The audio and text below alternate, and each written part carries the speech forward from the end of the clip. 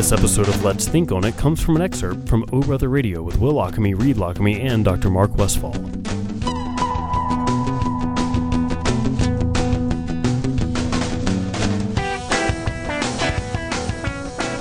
And speaking of good stuff, Dr. Mark Westfall joins us now.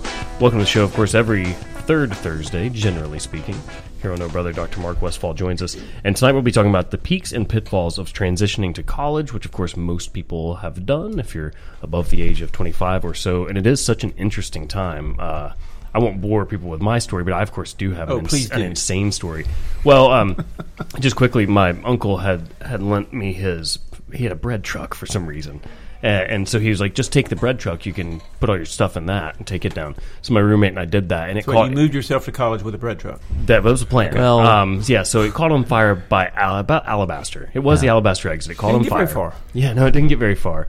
And so at that point, then we had a huge U-Haul that we had to get back to Birmingham. Somebody came and picked us up, got back to Birmingham after the fire was put out. Got a big, huge U-Haul, backed it up, loaded the whole thing up. Of course, they had to take the bread truck off.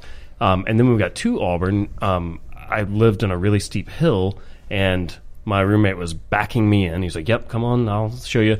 And you could see this concerned look on his face.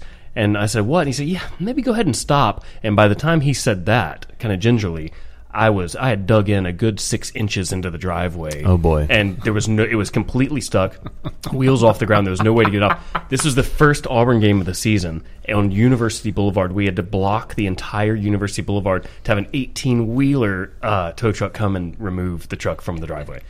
That's the fun story there. So everybody already hated us from day one because game day traffic and the whole deal. But anyway, I shouldn't have gone off. That was a problem. Yeah, Total problem. So hopefully people don't have it that bad. That's the frontal lobe at work right there, man. Right, I know, That's right? a perfect example. We've talked about it before, right? Yeah. The one that doesn't exist. Right. So hopefully people have it easier than I did, at least. Well, hopefully so. I don't know. Sounds pretty fun, really. Yeah. Put a truck up on concrete. It's an adventure. Who is this harder for? Is it harder for the kid or for the parent? Great question. Thanks. Great question. It's such a transition, and it depends on the kid and it depends on the parent. But, we've talked before about the transition phase that the brain's going through, right? Late teens, early 20s. The brain's still developing at that point. It's still developing. So essentially what we're doing is we've got all these creatures, teens, with an undeveloped frontal lobe. Right. And we decided as a society, hey, let's put them all in one place when they have all of the desires of an adult and all of the someone said aggressiveness, like a whine, of an adult, but without the factors to really put the brakes on. And let's put them all together so they can have this group mob mentality. Yeah, weed them out. Yeah, let's just put them all together and see how it goes. So what do you think happens? Yeah, generally it's a disaster. It's chaos. Yeah, a little bit. Anybody looked at a dorm room or a fraternity house? It is the ultimate I wish I knew then what I know now kind of situation. Totally. There's no other point in life where you really, because high school, everybody's, whatever. College is the one time where it really is that, gosh, if I knew then what I know now. Well, we take off all the structure, too. So you mentioned high school, right? Okay, there's bells and the teachers following up on the homework, and you go home, and then your parents are there to give you some guidelines, and so there's and then you go into sports or whatever, and your coaches give you guidelines. There's always someone leading you along, kind of helping you down the path. And Reed, your teacher, can speak to this totally, right? Yeah, sure. So then, abruptly, we say, hey, I tell you what, why don't you move a couple states over, and let me know how you turn out. Good luck with all your friends and with no structure, because the professors aren't going to come tap on your door and ask you to go to class. No, they'll barely talk to you. But now, let me say this, though, because these are all really good points. This is a very interesting topic. But, of course, it is in some ways a crucible, from which many people go there and they have prepared, sufficiently and they are ready to take on the responsibility of that. Especially, I would suggest that if they've been prepared properly from a parental standpoint.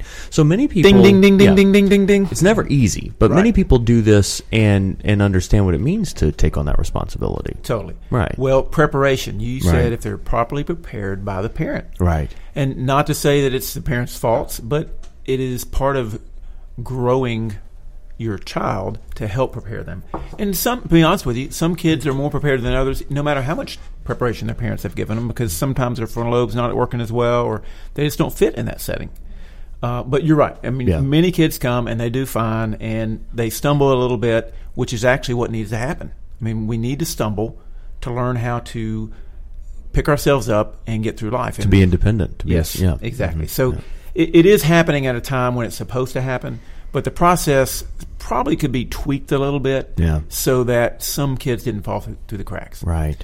And we've got coming tonight, too, just to give a little Tease. announcement, a little tease, is we've got the person who's head of the counseling department at Birmingham Southern coming to join us, and so she can speak to a lot of the transition issues maybe that the college sees. Right. Because really what we're doing is we take our teens and we put them in the care of the college.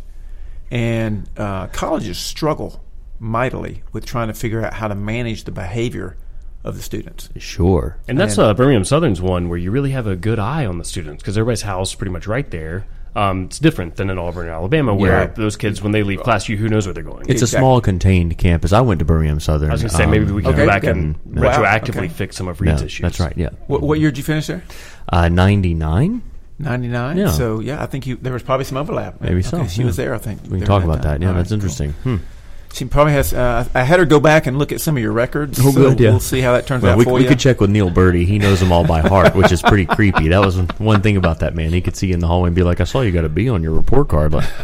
Like, do you even know me? And he did. It's unbelievable. No, that is crazy. My professors didn't know my name. No, Neil Birdie did though. Everybody. He was the president of the college. That's one of the virtues I think of a small school. It is, no doubt about it. And that's another, I think, part of that equation that we look at as well. Will went off to this very large entity. And at Birmingham Southern, you had, I don't know, at the time when I went there, maybe 1,800 students total, which, by the way, at Hoover High School, where I teach, is 3,000 about this year. So you're already twice as big as your college Isn't that interesting to think about? Yeah. So, and I did not handle the large school thing well. I needed a small school, I think, looking back at it. Yeah. And I was going for flight stuff, so really, you can do military or just kind of take lessons on your own. And there's a flight school in Florida, but Auburn does have one of the best flight schools in the nation. So I was like, well, my friends are going there. I'll just go there.